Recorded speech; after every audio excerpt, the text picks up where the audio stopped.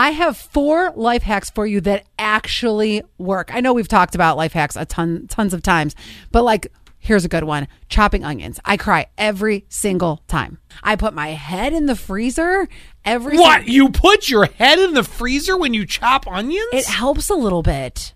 The cold, for some reason, like... I shouldn't judge. I've just never heard of it. I think this is a genetic thing because me and my dad, if either of us chop onions...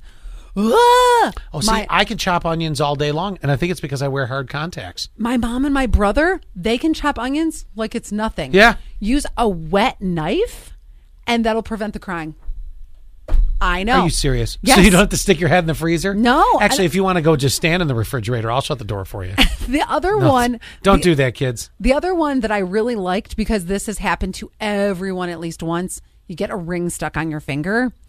Well, Windex will slide it off. I worked at a jewelry store for 5... Windex? Yes, they said I worked at a jewelry store for 5+ years every single time.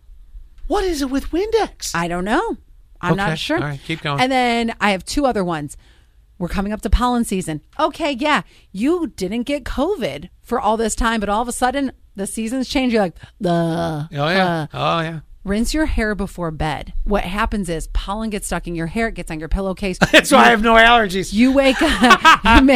You wake up. You know how you wake up? You're like, I can't get my eyeballs open. Sure. And I can't breathe. Well, that makes total sense. Doesn't it? No, I never thought of it, but it makes total sense. And here's the one last one. Life hack that actually works.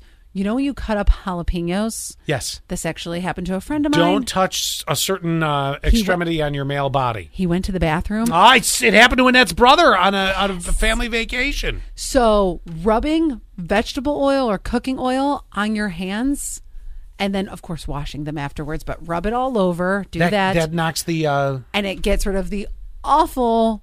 The stinging sensation, if you will. Got it. Really? Yes. Isn't that something? It takes it right away. Those are your life hacks that actually work. Wow.